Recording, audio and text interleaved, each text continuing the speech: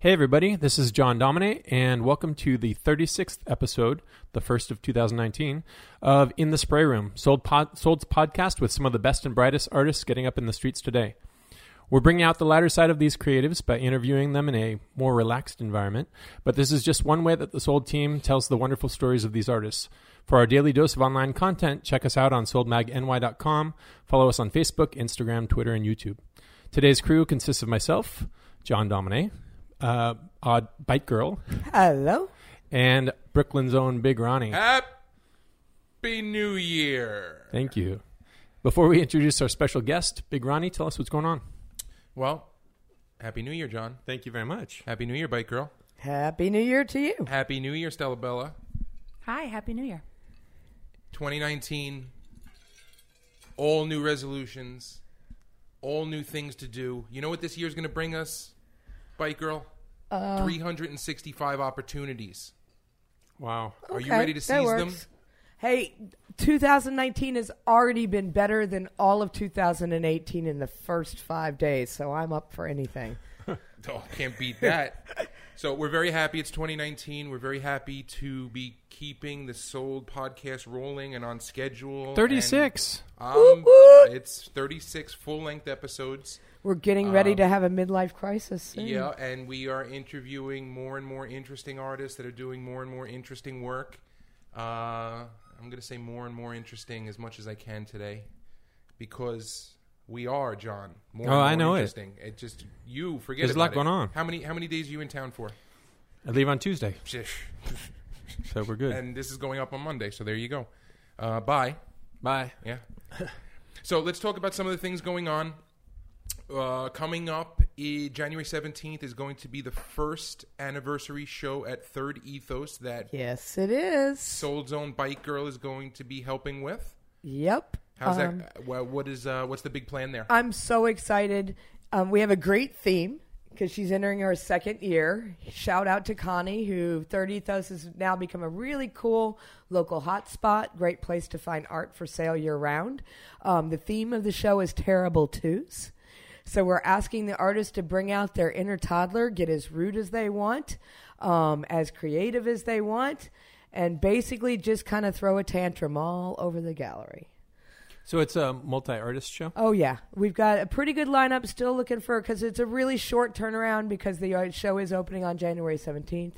So we still have a couple of spaces here and there, but a good lineup so far. Any 2-year-old artists we can include? Any prominent up-and-coming 2-year-old artists? I think the Kiddist is 10 years too late, but he would have been good. Probably not. All right, so it's a little too specific. All right. Yeah. So some other things that are going on. Shout out to our homie Leaf. Had a lovely solo show last night out in Ridgewood. In Ridgewood on Center Street. Happy to hear that went well, and happy to hear that Bite Girl was so moved, so compelled by seeing new work. It was just really good stuff. I've told him. You sound surprised, but I have a lot more faith in Well, it's not Leaf's so much work. that I'm surprised. It's just that I've seen what he's done, and this really is taking it somewhere else. This is not like anything he's put on the streets. I really encourage everybody to take a look at the depth and layers and some of the new things he's doing, and he's got a message, and it's really, really good stuff. Cool. Depth and layers in Leafs. Next show that we just had, is coming up, is the Red Envelope show. That one opened. It was last night. It is the Year of the Pig, John. Now, I know you bought some red envelopes last year. I heard you saying earlier it might be interesting to, get all 12 years of artists, but would you want the same artist or 12 different artists with the 12 I don't years? know. That's a hard one. My taste in like the art changes year after year, so I don't think I could commit to a single artist for 12 years. Does your taste in art change, or are you simply eclectic? Thank you.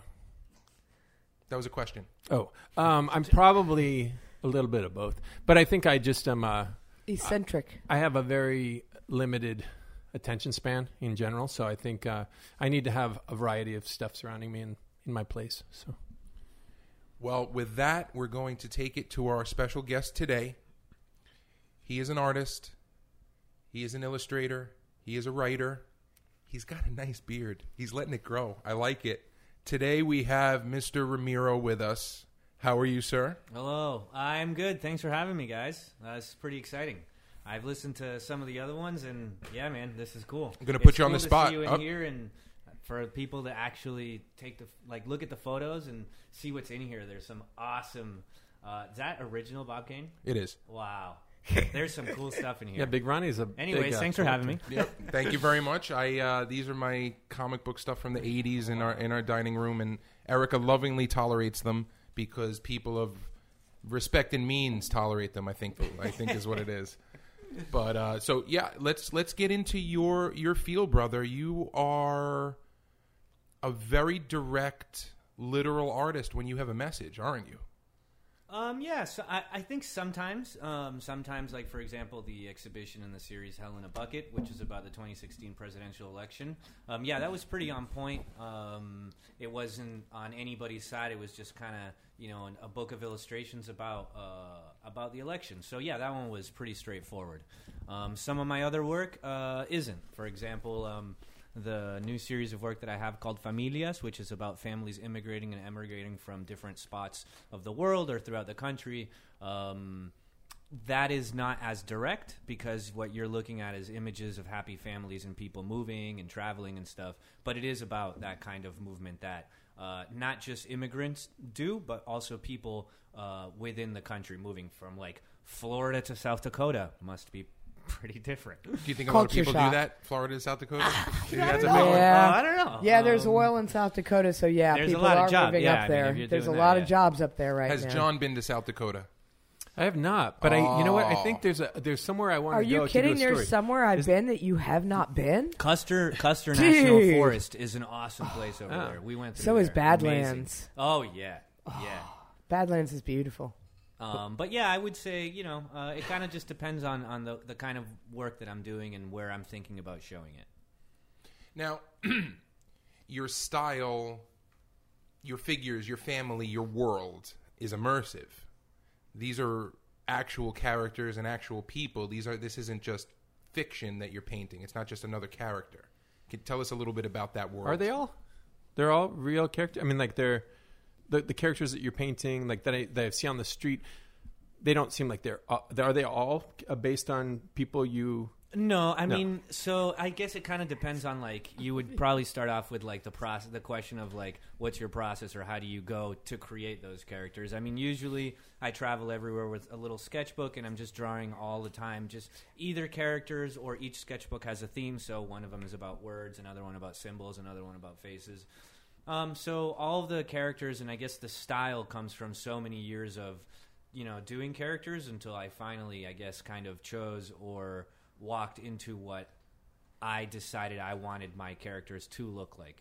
And it's just a variety of influences from Ralph Steadman to the early Fleischer brothers to, Groening and The Simpsons. What was your favorite Fleischer stuff?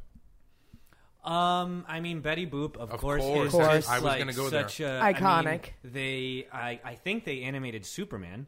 And just a bunch of the earlier things that they did. There's a great documentary on YouTube that if you're interested, you should watch about them and their feud with Disney and kind of how all that came about. But, Todd McFarlane from Spawn, and then, of course, just all the other illustrations and things that are, like, coming out. I see a little High Times coming in every once in a while. Why did you just I say don't Todd know. McFarlane? Say R. Crumb, but just Why did I say Todd McFarlane? You just blew my mind. It's my favorite artist of all time. Yeah. And I can't say that around most street artists because I'm not respected for the comic book genres. Well, that's a bunch of bullshit. No, I mean, Todd McFarlane is easily one of the best illustrators and creative minds of today, just because if you look at he started in this is gonna get so let's do it. No, I want to hear it. He started in Spider-Man, like that's how they got him to start, doing the comic books. His Spider-Man was so awesome, so different. Then he moved and he created Spawn with all the people that he was working with in Spider-Man. And Spawn, I don't know if you guys know about, like, toys are cool today, but, like, collecting toys and a lot of those things started because of McFarlane Toys. This is what I want to talk to you about, is the business end of it. Now, I'm going to correct you on a couple of things. You're a little off on my boy. Yes. So he's a Canadian who came to the States in the 80s. He started drawing for DC. He started drawing Batman first. Yeah. Oh, Batman. He's got some iconic Batman covers that I have the books of. I love them. I'm going to get them graded and framed someday. They're just not my favorite books of all time. Then he went to Marvel, started with Amazing Spider-Man. He created his first book, created a little character called Venom, which of course is in the movie. Here's movies now. His first book is worth $2,000. Blah blah blah. But Todd McFarlane did two things. He took the old newsstand print, the comic book panels, and made it full cover, full gloss inside the magazines. He changed the entire industry from crap newsstand stuff that is meant to be crumbled and disintegrate in 50 or 75 years, and he made it, no, I'm going to charge $2.95. I'm going to charge $3 a book, and they're going to be beautiful. Inside and out. He was the first Graphic novels. He was the first guy to take the quality of the cover inside the book, in my opinion. He's one of my favorites. I'm collecting his 90 Spider-Man run. It's got like 30 variants of it. Anyway, off comics. But yes, Todd McFarlane, dope, and that's why I do the banners, because he signed all his shit. All his signatures were in banners. Anyway, very cool. So let's get back to the political stuff. Sure. Now, 16 and the election and things like that. The Trump election was a big deal. Yes. For life, for society, and things like that. Why was that something that you felt you needed to put a book out about? I think, like any artist, I wasn't politically involved in a cause. I wasn't volunteering somewhere. I wasn't. So you try to find, well, then what's the solution? Where can I help? You're kind of desperate. And I think for myself, as well as many other artists, it was just kind of a way of dealing with it. Self-therapy, a little catharsis. Yeah, of course. I mean, I could sit there and I made this for me because every single one of the illustrations makes me laugh. They're really about like stupid jokes that they all made about each other. So for me, it was a way to kind of process everything. And I think that, a book like this, even though it's just illustrations and everything, I think it's like an important piece of American history because it does capture all of the jokes and all of the ridiculousness that was going on during that time. Do you have further plans for more political stuff, or just if it comes? Well, I don't know about like political. I know that I'll probably be doing something. I don't know. Probably I have ideas like a book called The Departed about all of the people that Trump fired or left his office. And that would be more of like a high school yearbook kind of style where we have all of them. Oh, that would like be hilarious. And stuff like that. I love it. But I think more on the side, I think I'm finding as like I'm getting older that we have, this is just my thought and, it's nobody else's, but as an adult and as a person, you have a responsibility here in this world to children and nature and to, all kinds of other things. And I think that while I enjoy drawing things that I like and things that, that help me process things, I think it's also part of my responsibility, and it doesn't have to be anybody else's, but to try to use my work and my skills to make myself a living, but also partner with other organizations to fundraise for them, to bring money for them, and to make them seen, like issues that are going on with the ocean, issues about immigration, issues about all these things that I think because of where I come from, also I have the responsibility of doing that. So where you come from? Tell us what you mean by that. I'm from Buenos Aires in Argentina, and I moved, with my family to the States when I was younger, back to Argentina, and then finally settled in Worcester, actually, in around 99. And actually today, I was like super blown away and so happy because Grace and I and another artist, Beloki, in 2018, we painted for Powwow Worcester.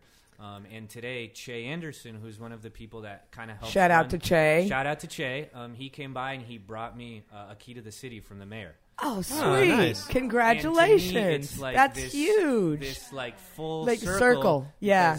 It's like this is where we moved to from Argentina to like and now pursue look this thing, And now all the artists got it, but I'm just so happy to have gotten something like that. It can mean, I can see where it can mean a whole lot more to you because for sure. And my parents, basically my dad's this a doctor there, like that's where we live and that's where we moved to, and that's like so I was like really just really happy to have gotten that and very thankful to the city and to Che and to everyone. The Jessica, who put it on program, as the well. whole, I mean, what they're doing in Worcester is pretty amazing.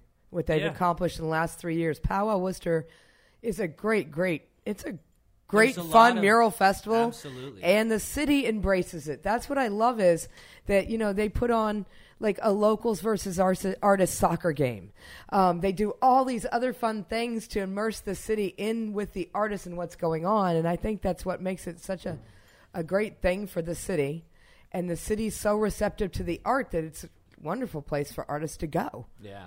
My Yankee fans are going to kick me in the nuts for asking a question about Boston people, but let's talk about some of your buddies from back there. Jeff Enriquez, Chris Soria, some of the guys back in the day. Oh yeah. Shout out to both of them. Chris's twins, unbelievable. They're so adorable. They're both of them are unbelievably talented people. I mean, Chris and everything that he's doing with Mark and the Pumpkins, and I also worked with him. I forget what this. I forget. Yeah, with Brownsville Mural Projects, which is a nonprofit working with kids, and we worked in Brownsville painting murals. Chris is a genius. He's an amazing person, and same with Jeff. Jeff's talent and skill is pretty unreal. I go way back with him to this other gallery that used to exist on Montrose in Waterbury called the Exit Room. And that's where I had first met him, and then we started to hang out. And he's one of the funniest. He does great accents. You shouldn't do him on here, but he's so funny, dude. We I love know Jeff. what's going to happen the next time we get him in the room. I don't know. You but just he's sold so Jeff good. out. I'm personally not a big fan of his French accent, but that's just me. I know. Yeah, it's I know, good. I know. It's good. It's just It just makes me laugh, when you're having a couple drinks, you just will toss one. But funny story about Jeff is that, my name is Ramiro, and his name is Jeff. And I just look like a white boy, and it looks like my name should be Jeff. So me and him collaborated on this wall one time, and we show up to the people who are hiring us, which was Sugarlift. And the dudes come out, and they approach us, and Jeff is eating, some roast pork and rice and stuff. And the guy comes up and he goes, "How you doing, Jeff?" And I was like, "Nope, I'm Ramiro. That's Jeff." And he was like, "What?" Shocked. And then of course, "Oh, of course, no problem." But yeah, That's they're both hilarious. great. So you speak about you did work with Groundswell. You've done a lot of you're obviously your mind is around more than just yourself. It seems like you're thinking about the greater community. And I know you went to Haiti to do you were doing some work down there. Yeah. Can you tell us a bit about that? As short as I can, yes, because it's a long one. But I was invited by a nonprofit organization called Trellis Arch. They had actually reached out to JPO. JPO reached out to myself and to Denton Burrows as artists to go down there, and basically we were invited to go down and paint some murals at some schools. Haiti is a beautiful country, amazing people, delicious food, just an epic culture. It was such a great experience.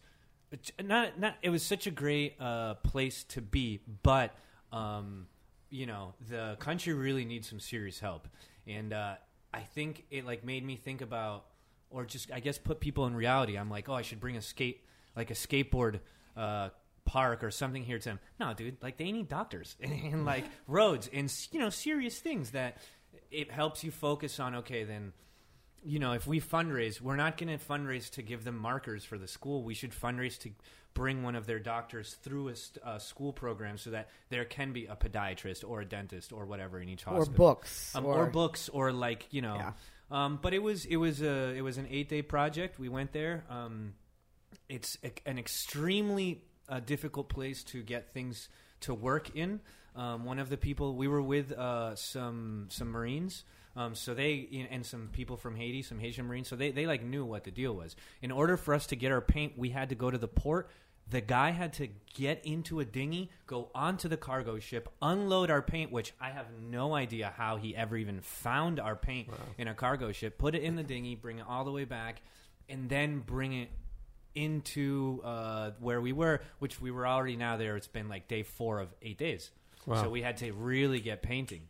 But everyone was really, really thankful for, what we painted. It was strictly volunteer. No one paid for anything that we did.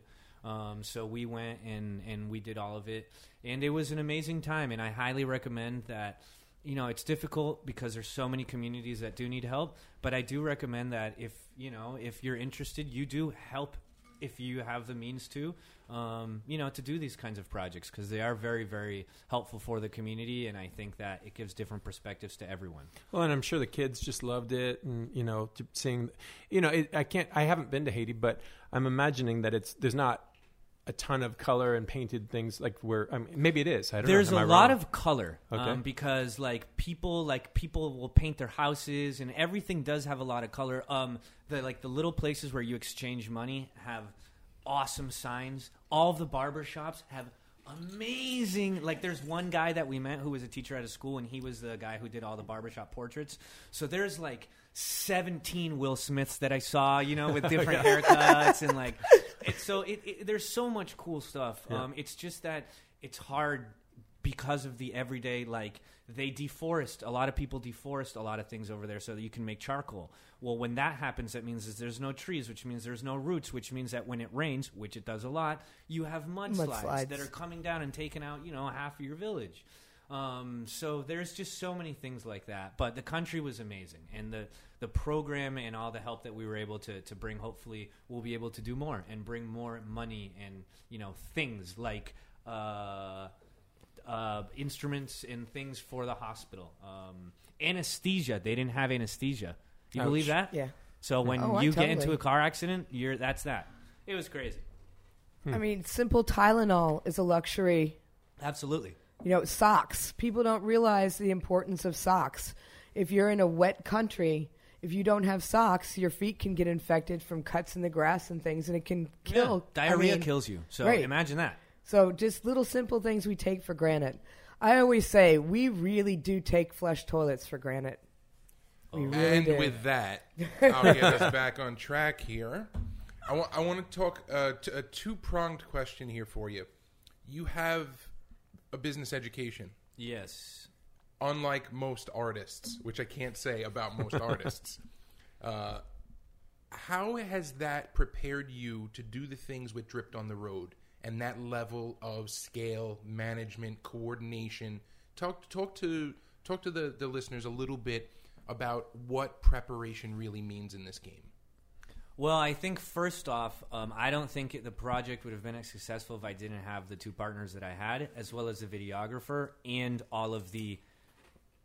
We got so lucky. All of the extremely amazing artists that came on the trip because, dude, people barely complained. And that's crazy because we're we're sleeping in the woods and eating at McDonald's and that's all good, but that's 30 days. So I would say first of all, without any of those things, we wouldn't have been able to do the project. I think it's just for me, other than the business school, it's just training.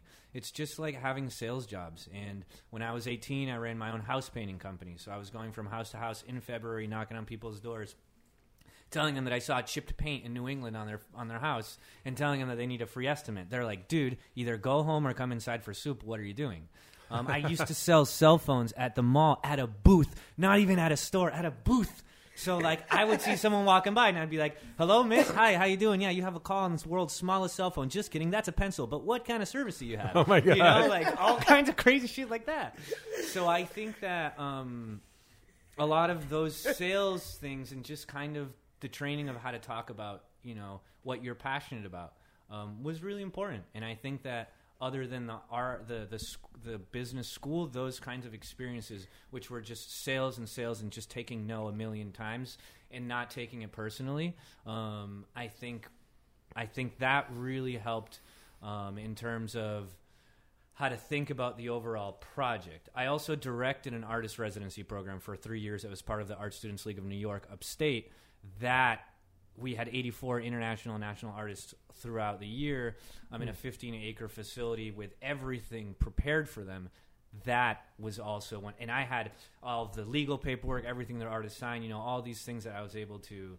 So I think a combination of all of those things, just led to being able to do Dripped on the Road as successfully as it has been. I have to say, the last cycle, those two artists from Mexico, my gosh, their work is so good. Yeah, it was one artist, Trasher from Mexico, and then McMonsters from Portland in Oregon. From Portland. Is he okay? I love his piece in First Street Garden. Yeah, that was a great. I love the piece. Loch Ness but the kind of Trasher looking piece thing. in Bushwick is like next level. Yeah, it's crazy. so good. I mean, both of those artists, again, unbelievable. We didn't know them. We reached out to them because we enjoyed their work. The other residency that I was part of was, they just hired and got different artists. In this one, I wanted to have the artists that I really looked up to: illustrators, painters, people that were doing that kind of stuff.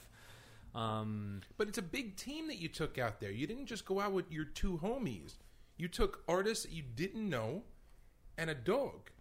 How do you mitigate?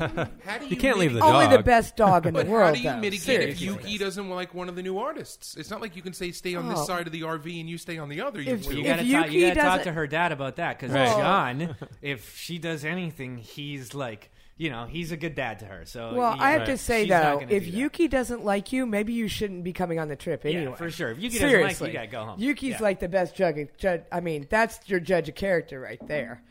So we skipped over what Dripped on the Road is. Basically, a 1-month residency program via RVs and creative. One Kind RV, of. isn't it? Yeah, Or- I think the way that I talk about it is it's a traveling artist residency program that's based out of an RV. So far, those are the kinds of trips that we've done. Yeah, that's it. And the idea is just to, like I said before, I had seen so many people apply to this other residency program and not get in. I had actually invited and gave Jeff Enriquez a scholarship to attend that project, and he was there for a month upstate. But I had to fight for him to go up there because I saw how talented he was, and he hadn't really done a residency or anything like that. It's a big group, and it's just a lot of things are in balance all the time, and you just kind of have to be flexible, patient, and just know that when that month is over, you're going to want to be back in that month, and that it was just such an epic time. So how much of the whole, I mean, I know generally, where you're going to be going, but how many of the walls are secured before you go? Is that all planned out ahead of time, or is it kind of as you go? It's like a 80-20. I would say that we work with all kinds of different partners who get us, once we know kind of our cycle and where we're going and what month we are, then we start reaching out to different nonprofits and people. And it's just sales. Again, it's just getting your phone, calling, looking on the internet for walls, nonprofits, people who would be interested in working with this kind of stuff. Would you like to work with Sold? Because we need some help there too. Yeah. We'll talk after this for sure. But basically, it's lining all of these things up, and our partner has been Pabst Blue Ribbon, PBR, Right. and so actually McMonster, who came on on the last trip, he was a PBR can winner, as well as like Denton Denton, Burroughs. yes. And so the Yes. way I that still we have were his able can. to partner with PBR is so do because I, yes. Denton, brought them in. And we started working with them, and then one of the things of why they gave us funding was to have to bring McMonster with us, and it was a great example of a partnership with such a large company where we're able to do what we want. But yeah, I would say that sometimes, like sometimes walls just are given to us on that day, or when you show up, or oh sorry, this one fell through, but you have another one. So 80% of the walls are set up. And you had done, didn't you do a Do the Road Dripped on the Road, sorry, in Worcester the year before you were part of the powwow? So we Okay. had done a shorter trip. It was a 3-week trip. Our resident artist was Below Key. And yeah, the last exhibition, or the last mural that we painted was with at powwow. Okay. And so, yeah, and we gave him the opportunity to kind of like direct the mural and to kind of, design it because it was such an important thing for us to be doing. Cool. So, without going too far back, you have a business degree. Yep. So, where did the art come from? And what was that moment when you said, I think that art's going to be the road? I mean, have you always have? I mean, were you a kid that drew on everything that moved, or did you I don't just know find if it? art is going to be the road ever. You know, like I think that's a part of life, at least my life. And I do create artwork, but I also like to have my hands. I skateboard, and I do so many other things.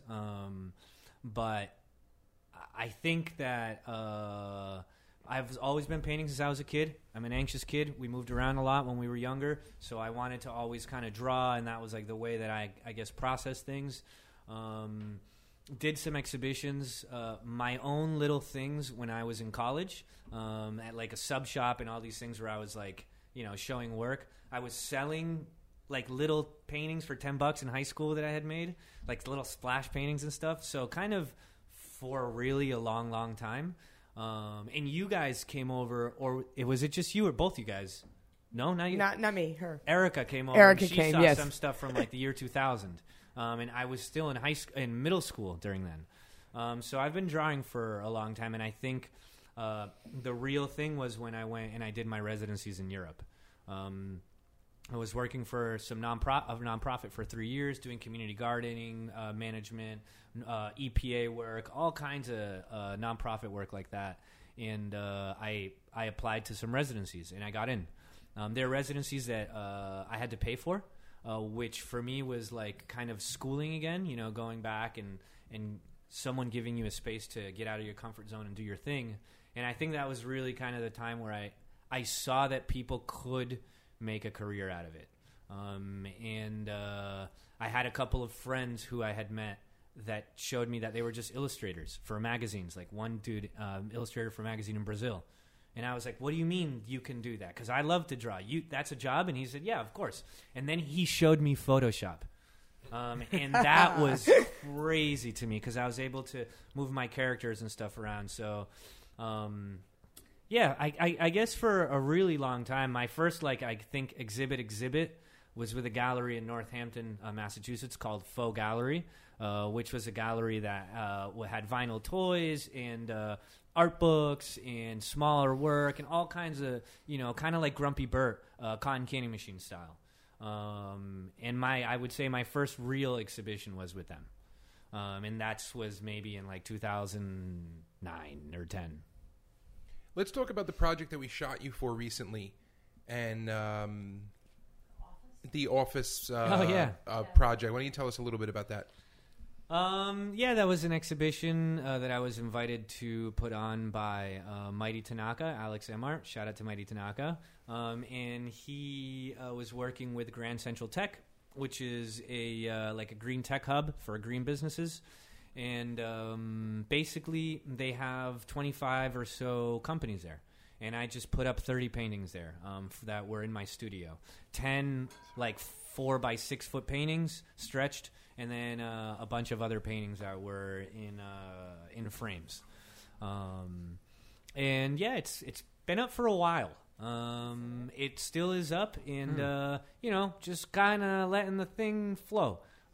Just because it's so much work, and it would take up a lot of room in my apartment and in my studio. And I think that they're happy with it right now. You're keeping those office workers happy with your beautiful. Yeah, hopefully so. It was such an interesting. It's like that office space environment, and then to see your characters there, it was like, oh, you got to be cheering these people up with. And they moved all the big ones together. So they didn't like them all separate, and they put them all together. And last time I went, I was so happy because I made those for myself. I'm not selling these. If you want them, of course, come buy them. But so they made me so happy, and when I could see them all together, that was the goal. And they're big, so you're they give you a smile. At least me. That's how that project came about, and we'll see what happens with it. Now let's talk about 2019 for you. We were talking earlier, you have a show coming up late June at the Corey Helford Gallery in L.A. Yes. I am so humbled to have been invited to participate as an artist with this gallery. They are some of my favorite artists that they show in the gallery. And like who? Like Victor Castillo, Mabs, There's so many people, huh? Sticky Monger. Me and Grace went there last month and just saw so much just epic work. They have the 12x12 collectors, artist collectors kit up there right now. But yeah, I have that exhibit. I have to create 10 new works that I'm doing. They're all going to be on wood panels, and it's just a very big opportunity. And I'm again so humbled and so excited to be able to work with them. And I have another piece that I'm sending to them actually in February for a psychedelia show that they're doing. So yeah, I'm just working my butt off for the next 4 months because that's when the paintings are due. It's all going to be all new work and my putting on my best work as best as I possibly can. And the coolest thing is that for my birthday, Grace got me an airsoft gun. An airbrush gun, not airsoft. What are you guys crazy? And well, that would be fun too. That's fun too. Come on, seriously. It's so cool, and I can just like do these neon glows and shadows. And So all are you going to be like Cobraing and using them for the wall like he does? No, probably not. I mean, that's a really small line, but I'm using them, for the paintings to, kind of create certain glows and things like that, and it's just. I just love them. And I say that because I like them, because I create this stuff for me. Not like this stuff is so good, So, yeah, I'm just really happy with it. And so thank you again to Gato for the invitation there, and for Mighty Tanaka again for putting me in touch with the gallery. Now, I'm going to make it personal, John. Good. First time I ever saw this gentleman working was at a really weird project in Brooklyn called Sonic Jungle. Yeah. I No jungle. remember. I do remember that. There were no trees. Yeah. I don't think anyone ever got to see that, did they? More like a concrete cavern. I actually went there the other day because I was working at Skate Yogi, teaching skateboarding class, and it's right next to it. And I tried to get into the building and I couldn't get in, but I just wanted to go downstairs and take photos and remind people of I think this is an important topic because it really goes into kind of how. So, we all love to paint and we all like to create, but this is a business. If that's what you want to do, if you want to live off this, it's a business, and you need to look at it as if it's a business. And unfortunately, sometimes you have to let go of projects if you don't think that they're going to be viable. But I think that, I don't know what happened with this project, but from me being there and seeing what had happened, I had painted a wall in this basement. Everybody was promised that they were going to get things reimbursed and that there was going to be a big party where everybody can come and enjoy all of the work that was being painted. We were somewhat scolded at one point where all the artists were brought into the middle and scolded because we should be painting a certain thing. Like a certain kindergarten jungle class. Theme, which literally. was nuts because no one was getting paid. I understand we all want to have fun and paint, and it's all good. Oh, no, but it was so condescending the way it was really done. It was not just about being scolded. It was the tone. I mean, it was like everybody put your hand out and be slapped by the ruler. Yeah, it really was. That was the first time I met Damian Mitchell, Martha Alicia. That was the first time I ever saw her working. That was the first time Big Ronnie Jeff was there. That was Big Ronnie got up. Cram and John were led with that, painting. but yes. Yeah. Outer Source came, and then me and him did a collaboration. Q Molly came and Q helped was me there. with a Yeah, column. City Kitty did some stuff up there too. Yeah. Jeff So there was, Enriquez. there were so many people, and unfortunately, I think the person who put the thing on, who I believe is another artist, also didn't really know what was going on, and I think that they got kind of screwed over with it as well, and people were pissed off at him. But I think this goes down to again, they have us all fighting against each other, and you see this more and more in politics and in the media and in all these things where they kind of have us competing against each other, and we shouldn't be doing that. We're supposed to be working together as a family, quote unquote. But this is a business, and you have to keep that in mind. And sometimes you do have to say no, and sometimes you have to ask yourself, what can you do for me that I can't do for myself? Because I can show at your gallery, but do you? I need to make certain amount of sales. Do you have people who are coming to buy? Am I going to be paying for everything? Am I bringing in the alcohol sponsor? Am I, all these things that you don't have to think about and they don't have to be on your mind. But if this is a business, you have to cover all those things. I think that's an important thing to say, especially for a lot of artists who, especially young artists who really love the idea of being able to be free and creative and all that thing, but not really thinking about the business aspect. And so with that in mind, what would, I think Big Ronnie normally asks this, but what advice would you give to someone, just entering the art industry as far as, making sure they're keeping track of money at the same time as following their passion? You're never going to be famous. Don't ever, ever, ever get into this because you think that you're going to be famous. You're pretty famous. You think that you're... No way, dude. No way. This is not about that. This is about... I'm not saying what this is about. But if you do get into it for that, your art's still crap anyway. You just asked me, I just think that my advice is to do what you're passionate about and to enjoy it. And I think your worst enemy is looking at other people and seeing what they're doing. Is comparison. I forget what it's called, like the side, like the side eyes, or like how horses have that. Peripheral vision. Peripheral vision is your greatest enemy because it's all a lie. Because your peripheral vision is through this crazy phone where someone's like, "This is my life, bro," and it's really unfortunate that so many people. That's a thing that hurts so many people, including myself. This is a normal human thing. But I guess, like, if you're just starting, really, really, really know that this is a business, that you should be taking some kind of business class or just working in a gallery or something where you have to go to work. Go to work. Get a job. Go to work. Just, like, see what the deal is. Become an artist assistant. Just get experience. Successful artists have the best work ethic. Just being an artist and painting is a job. So it is a job for me to get up and paint. Sometimes I don't want to paint. But you still have to. I have to because I have this exhibit now. But it is a job, and it's never going to be this thing of I finally reached there. That's never. It's like how they explain alcoholism to you. You don't get to a cliff and then suddenly you look off the cliff and you're like, there's alcoholism. You walk down it and finally you're at the bottom and you're like, holy shit, here now this is where I am. And I think it's kind of the same for sometimes for for careers, any career, but you slowly get there, and you do projects that build on themselves and on each other and you make connections. But as an artist, your job is to go to exhibits and talk to people and market yourself. And if you're trying to live off that, if not, it's all good, man. You don't have to do anything. Just have fun, enjoy it.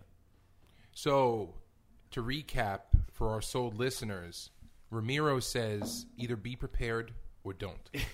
It's the 7 Ps that I got taught in 10th grade physics, or maybe it wasn't biology. It's 7 Ps. Wow, I forget them. I'm not prepared now. It's proper planning prevents piss poor performance, and you better remember that. I'm going to say it a little different. Those who fail to prepare to fail. Same thing. You have to plan, and if you don't have an end game for what you're going to sell, then why are you creating? Are you creating to have? Are you creating to give away? Are you creating to keep and hoard? Those are all viable. Absolutely. But not paying your rent is not viable. So if you don't have a way to go about it and you believe you're a professional artist and you're going that direction, you have to make money. You have to be smart with your money. You have to pay your taxes. You have to, make sure that the splits are right. And you have to make sure you're not paying too much for walls or paint or transportation or everything.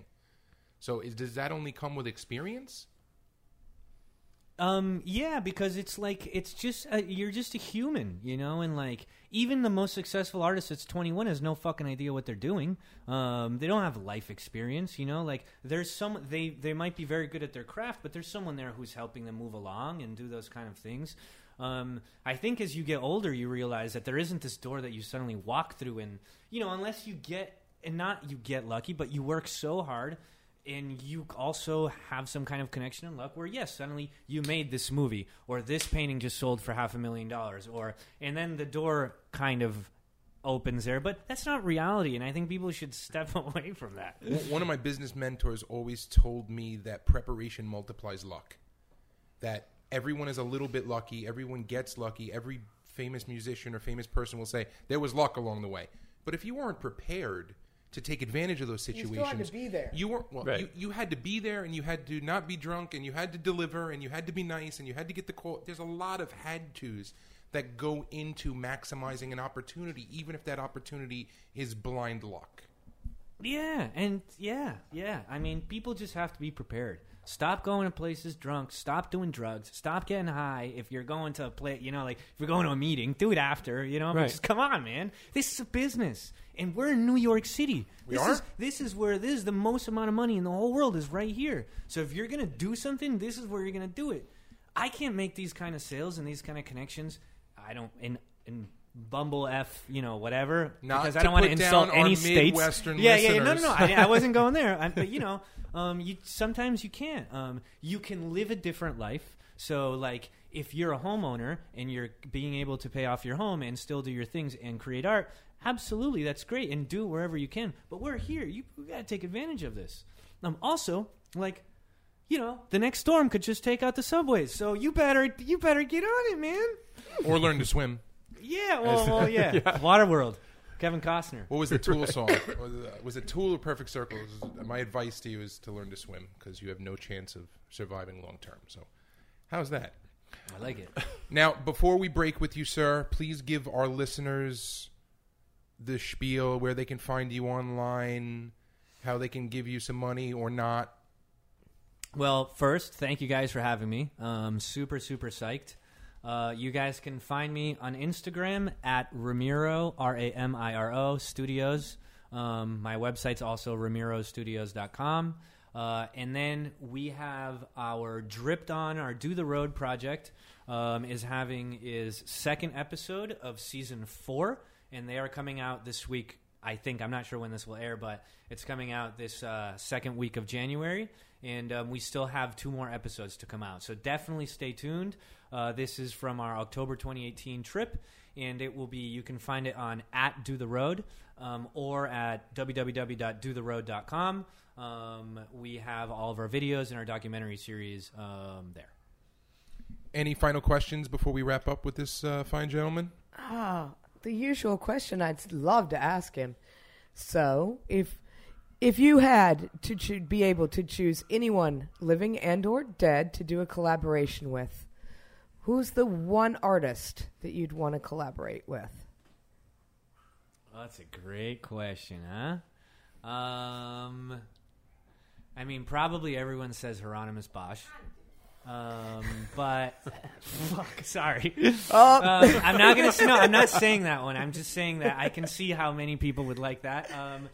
Probably living Ralph Steadman, but really living dead Hunter Thompson, because I would love to illustrate just his illustrate thoughts. something. Dude, Yeah. no I was going kidding. to ask you for somebody non-visual, so that's perfect. Oh no, Yeah, it's that's interesting. perfect. I wasn't I thinking that understand line at that all. on so many levels, because just trying to find a pinpoint into his mania would be brilliant. It would be so cool. Yeah. So, Has there ever been, and if this is obviously a stupid question, just tell me, but has there been a more iconic writer and illustrator in literature?